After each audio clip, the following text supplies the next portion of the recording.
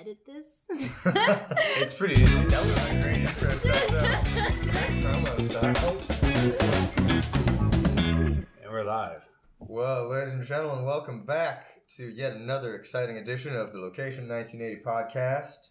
Today I'm here. This is Eric Ringman with my co-host Jesse Fortune at Location 1980. And we have one of our legendary muses, Victory, here Victory with Violet. us today. Welcome back. Welcome to the podcast. Yeah, I'm excited. Thanks for being our guest.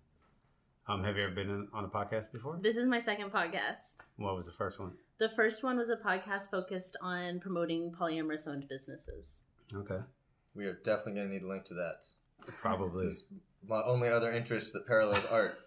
So you've been modeling with us here many times, but of course you've been in the performance art scene of many kinds for a lot longer than just that, right? Yeah, I've been dancing since I could stand, probably. I remember I was on the soccer team and we had those like pointed cleats and I was like doing pirouettes on the soccer field and the cleats and tearing it up and everyone was getting mad at me. So I've been dancing like pretty much my whole life. So as a performer, you started dancing as soon as you could walk? Yeah, my mom was like, put her in classes, get her out of the house.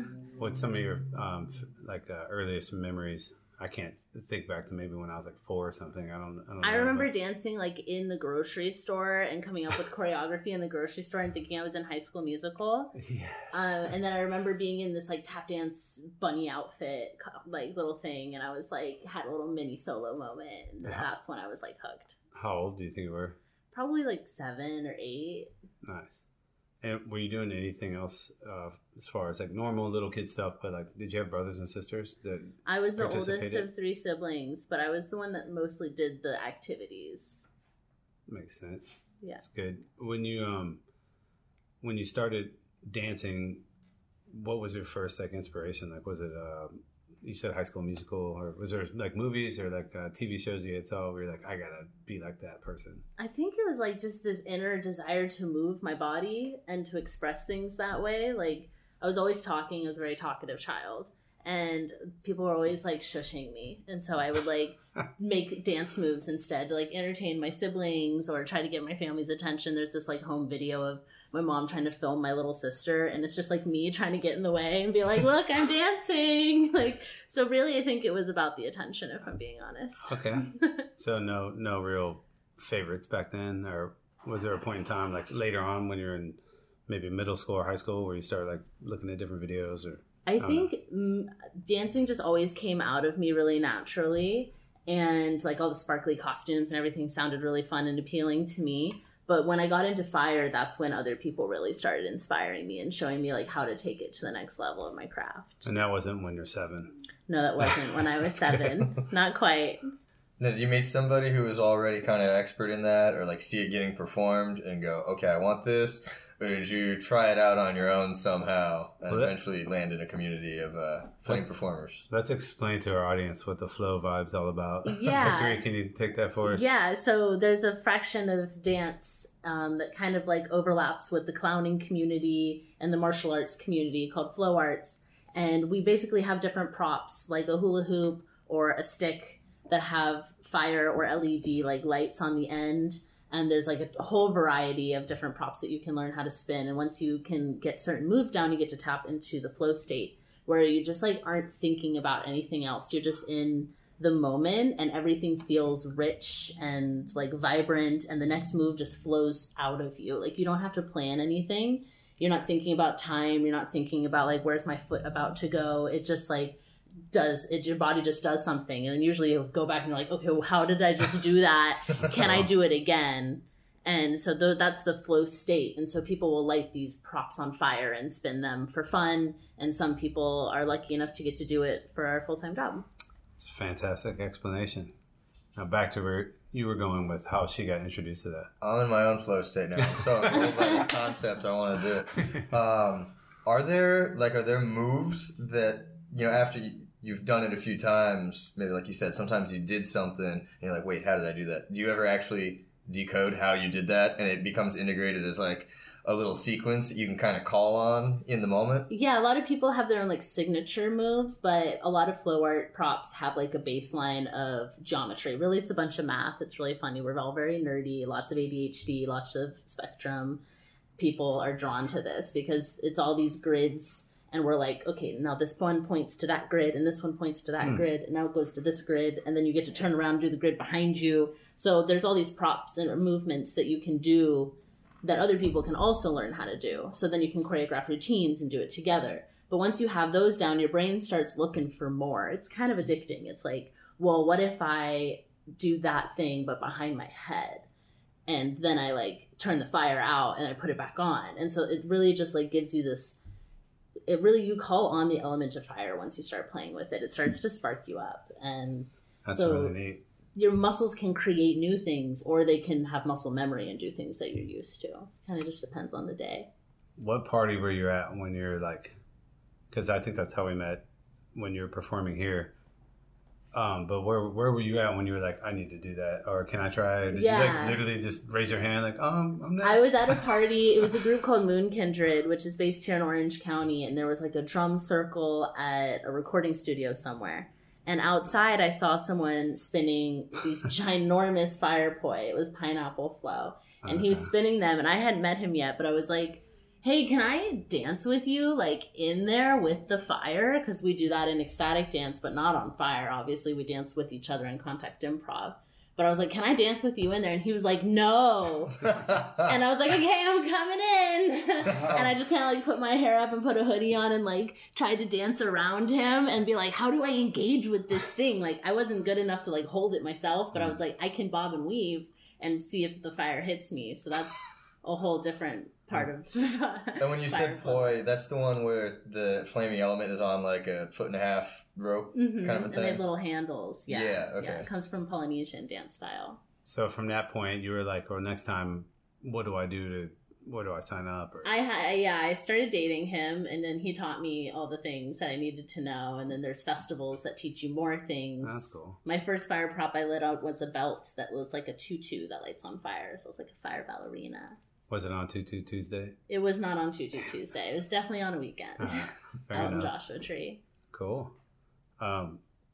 When you progressed from like recitals when you were a kid and stuff like that, when did you start getting serious? Like when you switched over to like getting paid or being professional or semi-pro? Or I grew up in Texas, and I never thought that I would be living in California performing on stages in Hollywood for a living. Like where in Texas? Austin, luckily. So the culture there was cool enough, but I moved here when I was 18 and just like worked kind of whatever job I could find until I started doing dance and seeing other people like, you know, Grace Good and Tiana Powell and Madison Orange like making full-time livings out of performing on stages. And I was like, well, I'm not that far from LA. So I just practiced, and it took me probably 5 years before I was like, I can do a paid gig. Like, it takes a long time. Some people already do performance work, and then they're like, oh, I'm just going to light on fire for performance work. But if you start in the fire world, most people take like multiple years to feel confident. You have to have insurance. And so the fire specifically flow was that was your first like paid gig as a full-time dancer or part-time dancer? Yeah, fire before any other kind of dance. Oh, okay. Yeah. I didn't know that. I thought maybe you do more safe dances first. Yeah, and then graduated into that. I like it. I like that. Yeah, No, start on fire. Dove in, yeah. Start on fire and go from there. Turn it off, like you said. Yeah. How do you turn the fire off? Science. Okay. You remove the oxygen. I like it. I feel like that's not the hard part. It's the turning it back on mid-performance that sounds challenging, at least Also to me science? over here. Also science. Very good. Yeah. Points for science. Thank you. Well, we just had Trollinger on, so we're smarter for it. Yeah, back to back. Scientific action here. That's great. So, you also do sign language, and you've performed sign language, and what would they call that specifically? Like when you're the interpreter for someone who's on stage, like a live band or a DJ?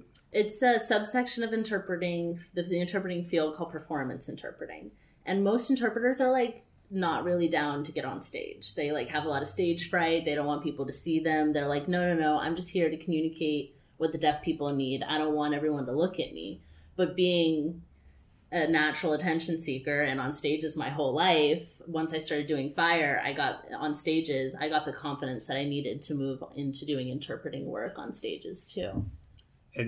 How far back does that go? When did you learn to sign? I started when I was 14. There was actually a boy I was like a special education assistant teacher as my like elective. And he taught me two things. He taught me how to juggle and he taught me my first signs. And I joke, but I'm serious, that this kid shaped my entire personality. He taught me circus arts and sign language, which are now what I do for a living. So shout out to Jeffrey for making an impact on me. Jeffrey. Yeah. Well, that's fun. So did the two careers always parallel one another? As you dance, you became better at signing, or like, what were some of the gigs you do with signing? Like, were you always paid, or some people just want to learn sign language so they can communicate with with one person in particular? Yeah. So once you had that gift or that skill set, where did you apply it?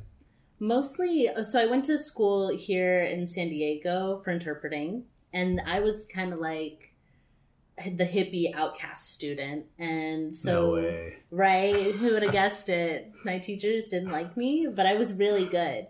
But I kind of dropped out of interpreting work entirely because it was very intimidating that I was going to have to adjust my personality and my lack of ability to filter the things that I feel into becoming a professional interpreter. So I just like stopped interpreting entirely and gave up. And then I went to a music festival and I saw deaf people there. And I was like, oh, this is where I can interpret. Nice. These are my people. I don't have to filter because I'm not pre-filtered at the gate. Yeah.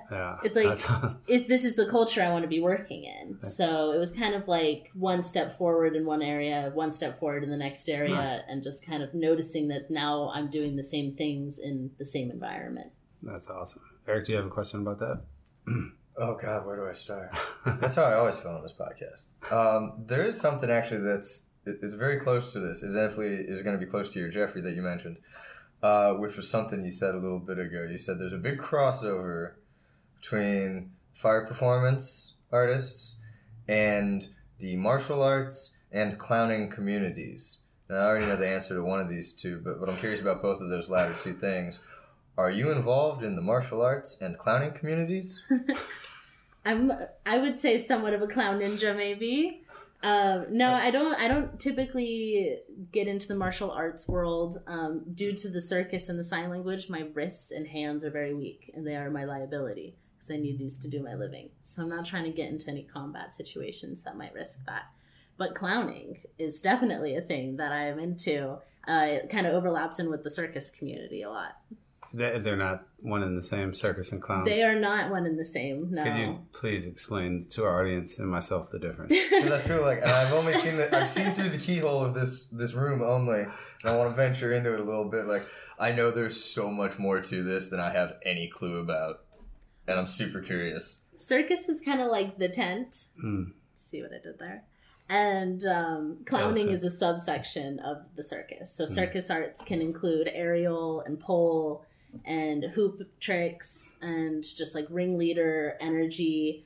A lot of circus artists go into burlesque work or dancing, and fire arts is considered part of the circus arts, even though we're more of a martial art than we are a circus art, because you don't see fire spinners at the circus the way that you do other tricks and pieces like acrobatics and like tightrope walking and stuff like that. That's all in the circus umbrella, but not all those people consider themselves clowns. And there are clowns who don't do any of those things. So that's the circus. Now the clown part.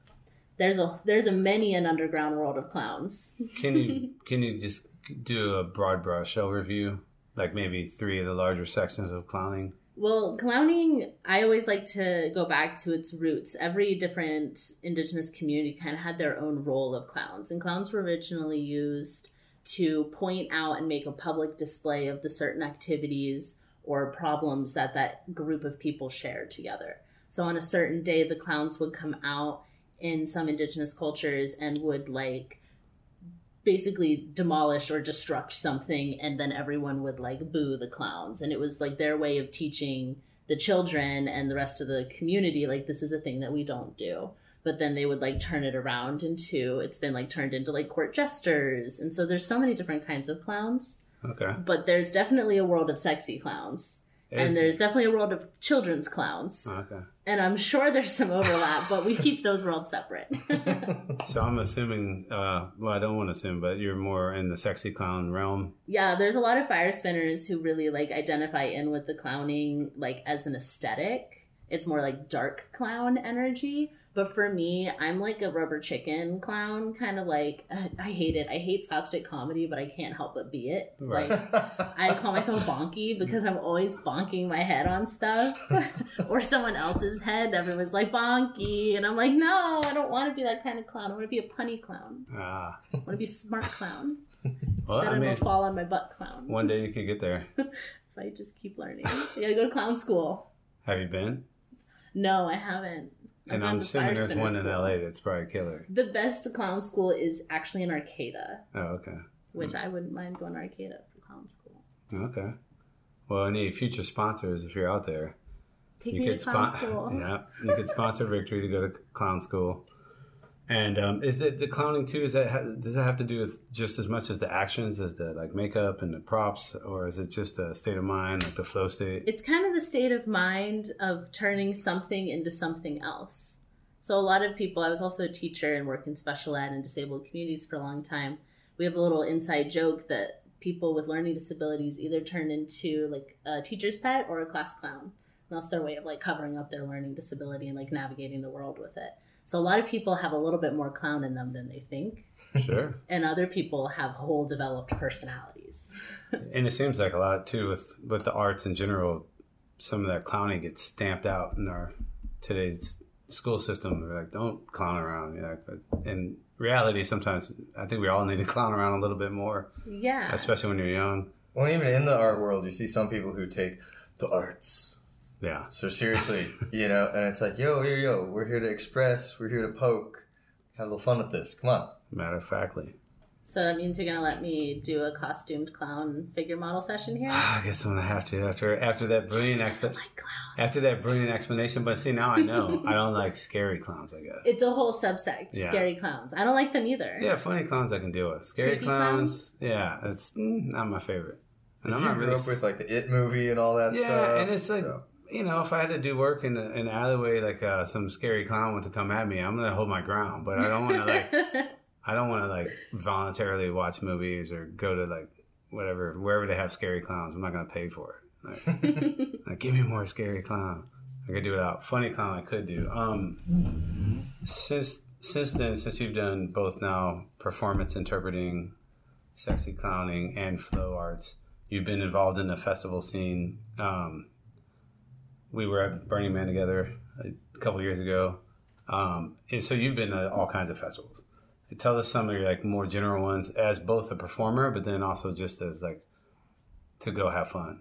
Or have you had that opportunity lately, or have you been always working every time you go? Well, at the beginning, it was much more about the fun. And then after a certain point, I realized I had too much purpose and I'm very like passion driven. And I just like every festival I go to is really, I'm either teaching dance and like that's my fun is like teaching dance, connecting with other dancers, really important to me, or I'm doing accessibility and sign language services.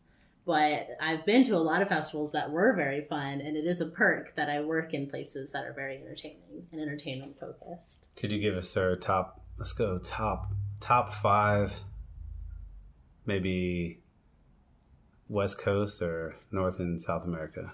Okay. Well, I mean, it's not a festival. I do air quotes, but going to Burning Man is life-changing. I suggest it to anybody that it's accessible to, or finding a way to make it accessible to. You just have to decide that it's happening, and then it'll flow for you. Love it. I started going to Burning Man as a performer, which was really fun, being in front of 70,000 people and so close to this ginormous fire was like definitely life-changing.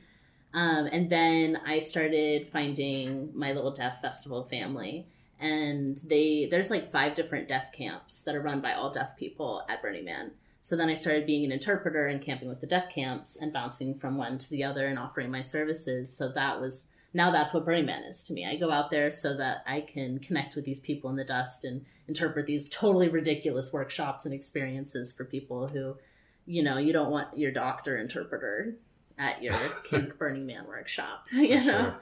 Not quite the vibe. So the burn is like the most extreme on one end. What would you say is a more intimate? Because I've painted live at some smaller festivals where I really enjoyed it being a little more intimate, a little smaller stages, smaller crowds, and you're actually talking to people. And I don't know, have you had a similar experience? Yeah, I love like Lucidity Festival in Santa Barbara has my heart.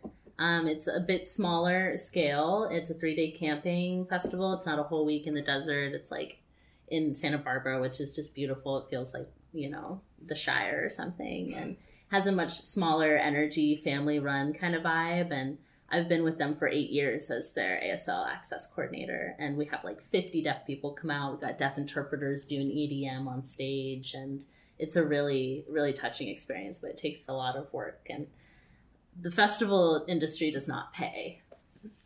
Well, it gives you money, but it's not paying you. Yeah, I get it. It's like make the thing happen, but you're pretty much donating your energy because the festival world has impacted you in such a way that it feels good to give back. And we see what that culture and industry needs in order to move forward. So Lucidity is like hands down my favorite festival because honestly, the way that the deaf community has merged with it is really powerful. We have like 6 deaf workshop leaders this year that we're really excited about. Fun. Well, I've only been to one Lucidity, but I love that was your answer to his question for that, because it is it's so much more than just the music. I think when people think festival, they're like, yeah, stages, big group, you know, and that's totally going on there, but it's like one minor component. There's all kinds of workshops, all kinds of stuff to walk around and meet other people doing. Like, I would say more than 50% of that festival by far happens outside of the musical stages. Yeah, it's like you can expect everyone to be at the music stages at night, but really the culture and the community is during the day. In the workshops or the immersive art, the things you can climb, it's similar to the burn in that way. We were speaking in the green room before we started today, and you're talking about something that's coming up pretty soon. Can you explain to our audience what you got going on? Yeah. I'll be in Costa Rica for 3 weeks in March, doing interpreting services and providing accessibility. The first one is an event called Cuntopia. So there's more than one event? There's 2 events back to back.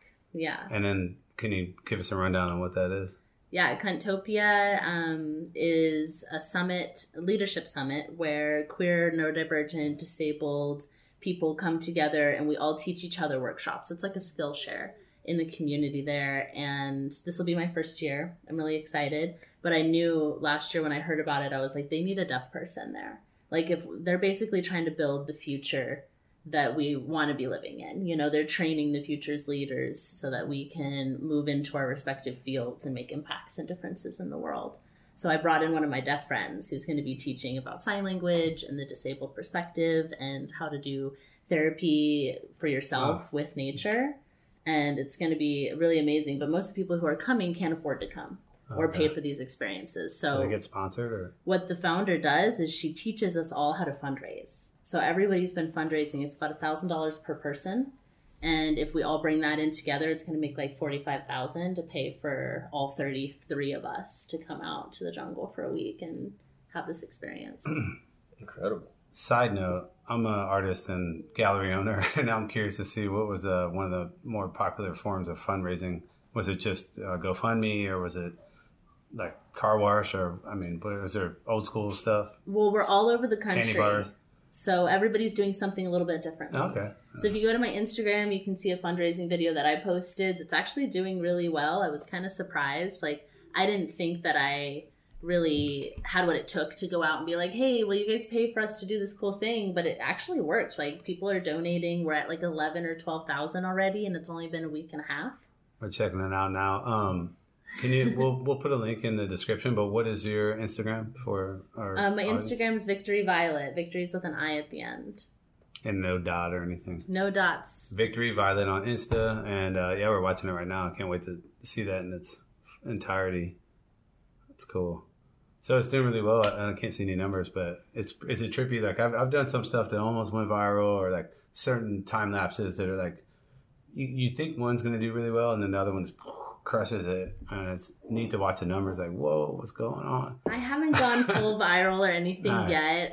It's really easy for sign language interpreters to go viral, but it's kind of frowned upon by the deaf community because it's like making it about ourselves rather than the reason we're there is so that they can know what's going on. I get you. So we try to keep our videos off the internet, but last year I had 2 performances that kind of made me like a micro celebrity in the festival world. I think we did 8 festivals last year, and at every single one, multiple people came up and were like, "You're the interpreter from Rising Appalachia at Envision," or "You were the interpreter for my glove at Lucidity." And that was like a, whoa, this is weird kind of experience. That's cool. You're doing a good job then. Well, and it's generating awareness of the importance of your role there, or of anyone who's going to fill that role. So, I mean, I think that's a great thing.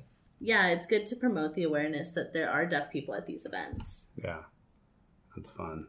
So, and what is that? You said you're going to do 2 events. So that was the first one, Cuntopia. Cuntopia. And the second one is? Envision. And could you explain more about what Envision is? Envision is also a week-long festival in the jungle in Uvita, Costa Rica, right on the beach. And it's all-day workshops, like yoga-focused, kundalini, dance, stuff like that. And then all night there's like these huge immersive art stages with all these crazy lasers and lights and artists like Closey and Dirtwire and Human Experience. So when we go as an accessibility team. So I'll be interpreting all day in these different workshops, and deaf people get to pick where they want to go, and we interpret. And then at night we go out with them and experience music through deaf people's perspective, which is right in front of the speakers with your earplugs in. That's intense. I was wondering, would you like dance and stuff when you were doing electronic interpretation? I have to try not to. Because, I mean, well, what do you, I'm just curious, like, how are you interpreting that if it's like mostly instrumental or just beats or whatever? Like, what? It's a lot. So a lot of deaf people really connect with the bass. Okay. When they connect with the bass, but they're not able to hear the high range notes, which is where a lot of like the intricate noises come in that makes music enjoyable. It's like boom, boom, boom, boom. That's cool. It's like a massage or a vibration, you know, but the high-pitched noises, like you see how I'm doing it with my fingers, it like, there's different ways, like it might look like a bird or sound like a bird, so I'm going to do stuff that's like a bird. Okay. Or it might sound like something squishing, and I'm like, quink, quink, quink. And so you show the motion that kind of matches the sound. And the thing is, like, I'm a dancer, so I know how to translate sound into visual experiences, but deaf people are crazy good at it. Like, there's this one guy, Julian, who blows my mind for Skrillex. Like, the way his mouth moves, you can feel, it feels like the sounds are coming out of his mouth. Oh. And the way his eyebrows move is like the beep, beep, beep, beep stuff, and it's like all happening at the same time. So that's my major inspiration for music interpreting. We'll have to check that out for sure. Yeah, we'll put a link. Yeah, this is like a whole new genre of human action that I did not realize was going on, and I'm like, I need to witness this now. Mm-hmm. Yeah, it's a good way too, especially it's a well-rounded experience then at that point. Because I've seen some times when you guys are working, and I'm actually curious to see. It's like especially with a DJ, because there might be a light show or a background or whatever, but you could, I mean, even heard some DJs say this, they prefer if everybody turned around and just listened to the music. And that's what I kind of, if there is someone interpreting, I would gravitate towards that, because it seems like it's more of the experience without just looking at a DJ, you know, whereas like you're actually trying to, I don't know, it's much more expressive. Yes. That's cool. It's kind of where we got the company name. What? For Expressive Entertainers. Okay. Which you are the founder? Yes. Yeah, that's my LLC. Have you mentioned that yet? That I don't think so. You're an entrepreneur? Yeah. So tell us about the blanket of Expressive Entertainers. Yeah, I have these 3 passions of doing sign language interpreting and fire performing or dance in general, and being a muse and a model. And I thought, well, these are all 3 in the entertainment sector. Me specifically interpreting is in the entertainment sector. And the thing that people like about me as a model, dancer, and interpreter is that I'm very expressive. I get that in all of my jobs. So I was like, expressive entertainers, it makes sense. I was actually on the stand as a model, and the idea came to me. And I was like, oh, as soon as I got off the stand, I wrote it down. Yeah. And then I went back on the stand and I saw the logo. And I was like, oh, God. I went down and I drew the logo and I took a picture, sent it to my girl real quick to make. So I started my whole LLC like while I was modeling. Oh, that's awesome. Well, we've talked about sign language and we talked about the flow community and even clowning a bit. But we haven't talked about musing. So I met you told me earlier that it was when you were performing here, but then you became a muse also. And then since then you've started the Muse Academy. So tell us, before we get into the Muse Academy, tell us about just going to like from performing flow to then like wanting to be a muse, and who did you see? Or were you like, I'll just do that? Because I've seen a lot of people want to try, do it, and then never have to do it again and be totally fine with it. They didn't have a bad experience. It was really good, but they just wanted to do it. Mm-hmm. And then they did it. But versus making a career out of it or a part of a career, let alone opening an academy to teach other people to be a muse as well. So what made you want to cross over into musing? Yeah, I was living in a community house down in San Diego called Muse Floating Castle. It was like a hippie commune party house. And say it one more time. Muse Floating Castle. Have you been to Eric? I've been to the floating. I've been to some interesting events in San Diego, but no, I think we would remember. We called it that because a lot of the walls looked like they moved. But it was actually a castle. House. Oh, it was a house, but it was like kind of on stilts and had a long driveway with a gate, so it looked like a floating castle, and the walls moved, so it's like house moving castle. Oh, okay. But we were living there, and my girlfriend at the time was a muse and model. She was working for Cutter Hayes, and she took home this piece of art of her, and I was like, this is amazing. I want that. And she's like, well, you should model with me at this art gallery. They're like, it's open to multiple models. So I went with her, or maybe I covered her one night when she was sick or something. And I was mortified. I was so terrified being up there. I had no idea what I was doing. But beforehand or while you were actually... While I was modeling. I was so scared. I was like, oh my God, I'm naked for these strangers. Like, is someone going to make it weird? She didn't prep? I mean, she tried, but there's nothing that really can prepare you to go be naked in front of strangers for your first time and not know anyone there. And it was like kind of in this darkish room in the back of a wine gallery. So I was like, is this sketchy? But it wasn't. It's a good question. It wasn't sketchy. It was Art Beat on Main Street, RIP. They got shut down during COVID. But yeah, I started modeling there and I was just like, this is so hard, but I love it. Like, how much on-stage experience did you have at that time? None. No on stage. Well, other than like dance. Yeah, doing other things. Yeah, dance team's different. Just being comfortable in front of a crowd, at least. So you hadn't done Fire yet, though? I hadn't done Fire on stages. Because remember, it took me 5 years to start working. So you were already musing by the time you crossed over. Yeah, so I really got hooked on it because it was just really challenging. I realized there was a lot to work through for there. So after the first night of being mortified, you didn't leave going, fuck that.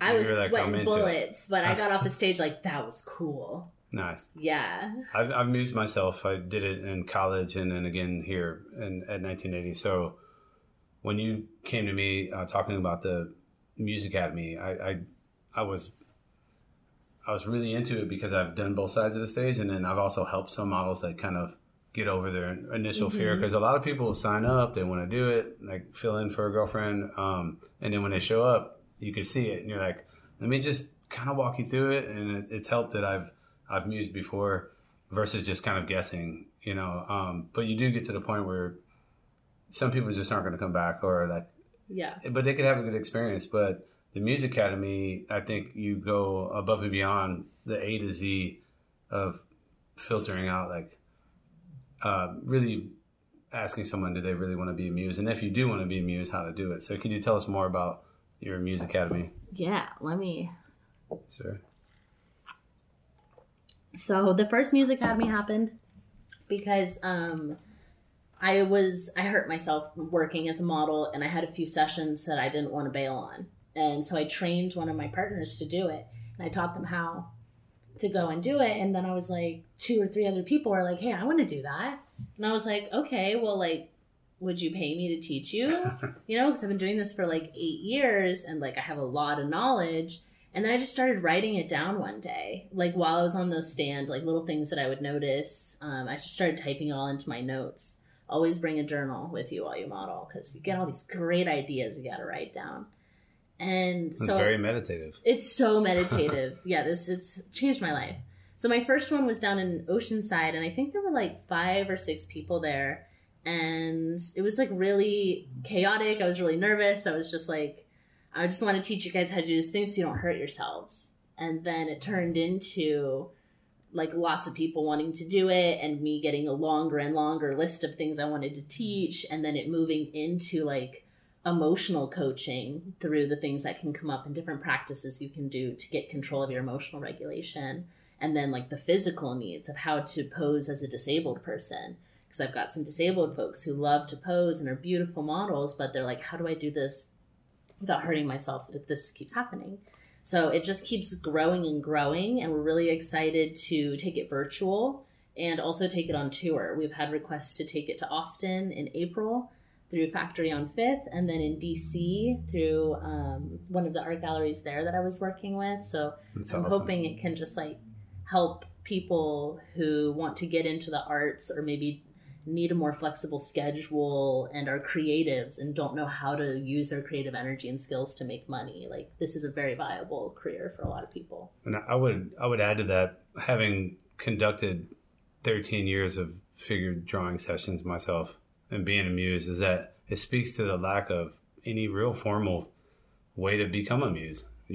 I've been to community colleges, art institutes, and a lot of times the muses are just someone who, it's their side hustle. They're good at it, but sometimes you can see who the true professionals are. But every time you ask them, how'd you become a muse? It's going to be, you ask 100 people, it's going to be 100 different stories. Versus, it's like, I play disc golf a lot.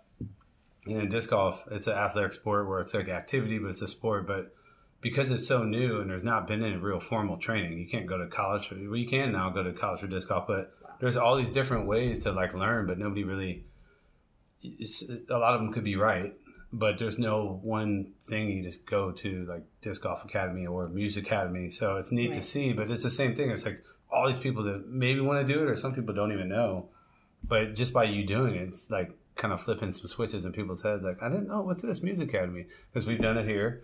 And people, it's been great. Now we have muses that you've started careers. And it's just really awesome. So thanks for bringing Muse Academy to us. And thanks for doing it. I'm glad you're bringing it on the road, because I can see how a lot, like you said, with the fundraising being different in different communities. I'm sure your guests at the Muse Academy or your students will be so much different from state to state or country to country, hopefully, right? It's always different why people want to be a muse, too. There's so many different reasons. And, like, definitely some people get, like, hooked into it. And some people just want to do it that one time in a safe container and know that it's safe.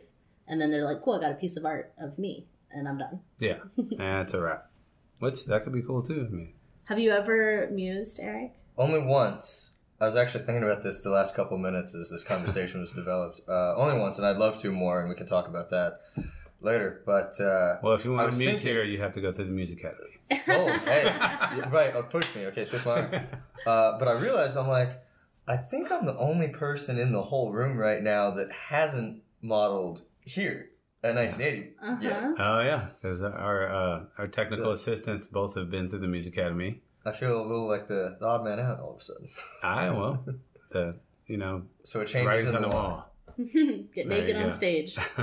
Just throw yourself into it. See, that's the thing. This doesn't have a hard sales pitch. It's like, okay, let's go. Well, I won't mention names, but one of the most boldest moves I've ever seen was like a microwave version of the Muse Academy. It was one of the artists here, was a female, and Muse didn't show up, and we had a whole room full of people. And if you're conducting a workshop and the Muse doesn't show up, no call, no show, that's like a death nail. And I've actually mused here on specifically because the male model didn't show up, and I didn't want to let everybody be disappointed. And I was like, well, I'm a male, I can model, I'm doing it. And I'm like, I'm not also going to lose out on this because everybody already has their stuff out. And so I did that before, but the time I'm referring to is when, same scenario, but it's supposed to be a female muse, so the male musing wasn't possible. And she was one of the artists, and she was like, I'll do it. And I was like, are you serious? And she was like, yeah. And she went to the bathroom, and she came out, and she just went right on the stage. Like, she just went some kind of almost like in the movie Over the Top when Stallone turns his hat around before he arm wrestles. Yeah. She just changed faces and she went from artist to Muse, and just like that. And she was great. She was fantastic. So it was just really cool. But it was like the microburst version of the Muse Academy.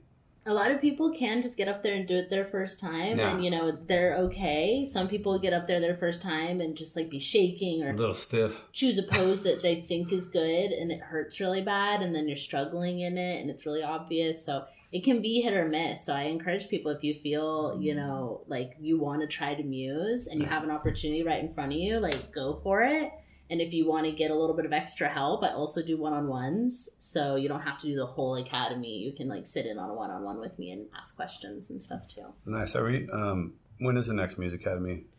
I was hoping you wouldn't ask that.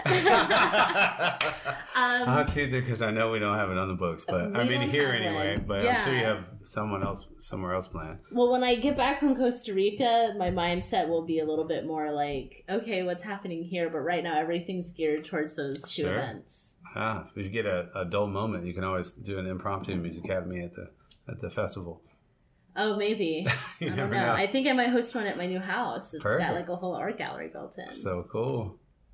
Do you have any art you've been waiting to put up for, like, sometimes when you move? You just moved, right? Yes. I have so much art that artists have gifted to me that I need to frame. I just framed one of Terrell's pieces, and I'm really excited to put it up in the art gallery. I have a piece that he did with all of the muses from the Muse Academy on one sheet. So it's like all of us are on there. Super and cool. That was really, really sweet. Was that in his name phase where he was writing like...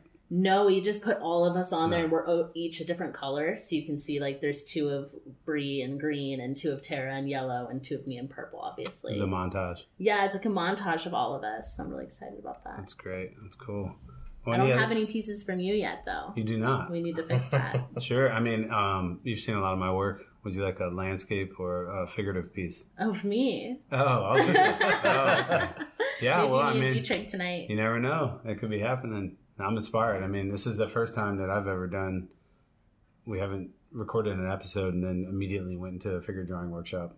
Yeah, this is a new setup. We're usually on some like a off, nice casual night where that's the only thing going on that day is record. And yeah, sure. Here we're rolling right into the course right after this. Yeah, for everyone. Victory's about to model after we stop taping. FYI, everybody. Yeah, for everyone listening. Yeah, we're basically going to do wrap this podcast, take a little halftime break, and then Victory and Dietrich are going to do a dual Muse. So we have male, female poses separately, together, and it's going to be super fun and should be packed. And I'm glad that we can take this energy of having to get to know you better now, and then now when you pose, it's going to be much more gravity. You'll see the clowning built into the poses. Then it'll make more sense now. Now I can lean into it, and I won't be so scared. I can almost remember some of the scenes from when you were posing for us, like Halloween 2 years ago or something. I did bring some clowny out. I'm recalling the clowny energy come in. Was that with the big axe? Was that Yoni was here? I think Yoni was here. Yeah, it was when we did the last dual pose here. Nice. I love that we do this once a year. So, let's talk a little bit about that tonight. Do you guys have anything that you planned, or I mean, you've done a lot of? We've got a whole set we built. Okay, sweet. We left some room for flexibility, just because when you're in the pose, you're like, oh, I know what we should do next. But we've got some cool stuff. We do this like insane dance style called contact improv, where we do a lot of weight sharing and leaning into each other. But then I like to play this game where I don't do any of the work, and so Dietrich will like flip me upside down, and I'll be like on their shoulder, like all crazy leg, and then we'll flip over to the other shoulder, and it's like this continuous like monkey climb around them like a tree. And how long are these poses? So we're trying to bring that energy into the poses. All right. We did it at Muse Monday, which is my life drawing in Encinitas a month ago, and we learned the hard way which poses we're not going to do. Yeah. And we did find some poses that are going to be really cool. So we'll do some cool 2 minutes. When you find a pose that you know you're not going to do, did you pull through it, or you're like, all right, forget this, I'm over it? There was one where I was like, oh, okay, ow. And we were both like, whew. But it's 2 minutes, you can usually get through it. And then there was another one that we pinched a nerve on my hip like immediately. And I just was like, nope, we're not doing that. Sorry, guys. Elbow to the hip. Like, I get it. So do you have anything else coming up, Victory, you'd like to share with us? so many things that I could think of. If you like to go to festivals, let me know. I got a lot of festivals that we're doing. What are some other highlights coming up in your year? It's 2024. You just talked extensively about the Cantopia and what else in Costa Rica? Cantopia and then Envision in Costa Rica. And then we come back and there's potentially I'm doing the Texas Eclipse Festival is going to be a humongous production. So we'll see. I don't know if I want to be anywhere near that or if I want to be all up in it. Haven't decided yet. Right. And then Lucidity Festival in Santa Barbara is always a favorite. And these are all in the spring leading up to LIB, I guess. Yep. And then also we'll be at LIB in May, at the Burn in August, but hoping to sprinkle in some music academies in there and hopefully also get it virtual so you guys can do this online. Not have to wait for me to teach in person. Although in person... Great. We get to take home art that people have made of us, so that's really cool. Yeah, and have you, when you do the Music Academy elsewhere, have other people donate art as well? Not like how we do it here. Yeah, I'm gonna steal Terrell though. Yeah, for the next one. Yeah, you could borrow them. That's fine. And for you guys that don't know, what we're referring to is it's been a tradition outside of Music Academy as well. Here at 1980, we've been doing these workshops. I think the longevity has a lot to do with it. But some of the artists have been here since the very beginning. So 13, almost 14 years of every Wednesday workshops with some of the muses and some brand new muses and some muses we haven't even begun to meet yet. But when you crank out the work at a really high clip, sometimes it just stacks up, and figurative work can be hard to sell. But if you gift it to a muse, they're more than delighted to take it home and add it to their collection. So we've made it a tradition. I'd say there's at least 25, 30 artists here that I've seen give original artworks to muses over the years. It took me years to get my first piece of art. But did you ask the whole time? No, I wasn't asking. It felt rude. This is why we have the Music Academy, to teach you when you can ask. That's great. Well, if you ever muse here too, just all you got to do is ask. Well, I feel like that's kind of a new threshold to break through, right? The first time, when you're not asking, and the first time that someone thinks the work that they did is so good that they're like, I'm gonna give it to you. Like, I imagine that's gotta be rewarding on the getting end. It definitely is. More often I'm like, wow, this is amazing. Like, can I have it? And they're like, oh, no, you don't want this. This isn't good. And I'm like, but I just asked for it. I do actually want it. And their self-value of their art is a little too low to feel like they want to send it home with someone. Well, it's a lesson for all models. Ask for more muse drawings. I also tell people, us. I accept tips and art. There you go. So just open it up. That's good to know. We'll put that on the do's and don'ts list. Do give your muse artwork. Yep. I like it. I do have one more event too that I want to plug. On February 18th, we're doing our first life drawing at Trilogy Sanctuary, which is this really like fancy, cool, schwanky, vegan rooftop lounge in La Jolla, which has a huge art scene. When is it? It's on February 18th, which is a Sunday, from 6:30 to 9:30 p.m. And the theme is drawing Aphrodite. And I'm going to be mixing in a bunch of my passions. So there'll be like a DJ setting the vibe. So like matching the song to whatever pose I'm doing. Nice. Which will be a fun little game. And then I'm also going to be doing a live performance dance piece before I pose. That's cool. I might be down there actually. It'll be fun. Okay. You guys can carpool.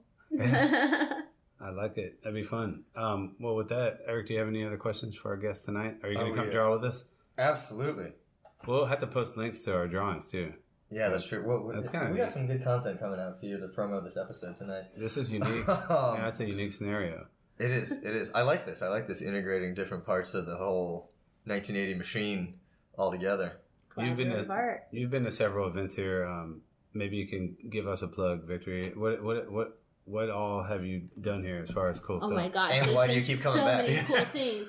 I always am telling people about 1980, especially my muses. Even when they're in San Diego, I'm like, it's worth it to drive up there just to see the space. What you've done here is incredible. All the different rooms and spaces you can like, it's like a little festival. Like you can immersively walk through. If you ever did a festival here, that would be quite a feat to deal with parking. It feels like that. Yeah. But otherwise amazing. So I've done, my first event here, I think was a Burning Man fundraiser for the Lens Project, which 3 years later, then we went and camped together and built the art project together. Yes. So my first time here was as a fire performer.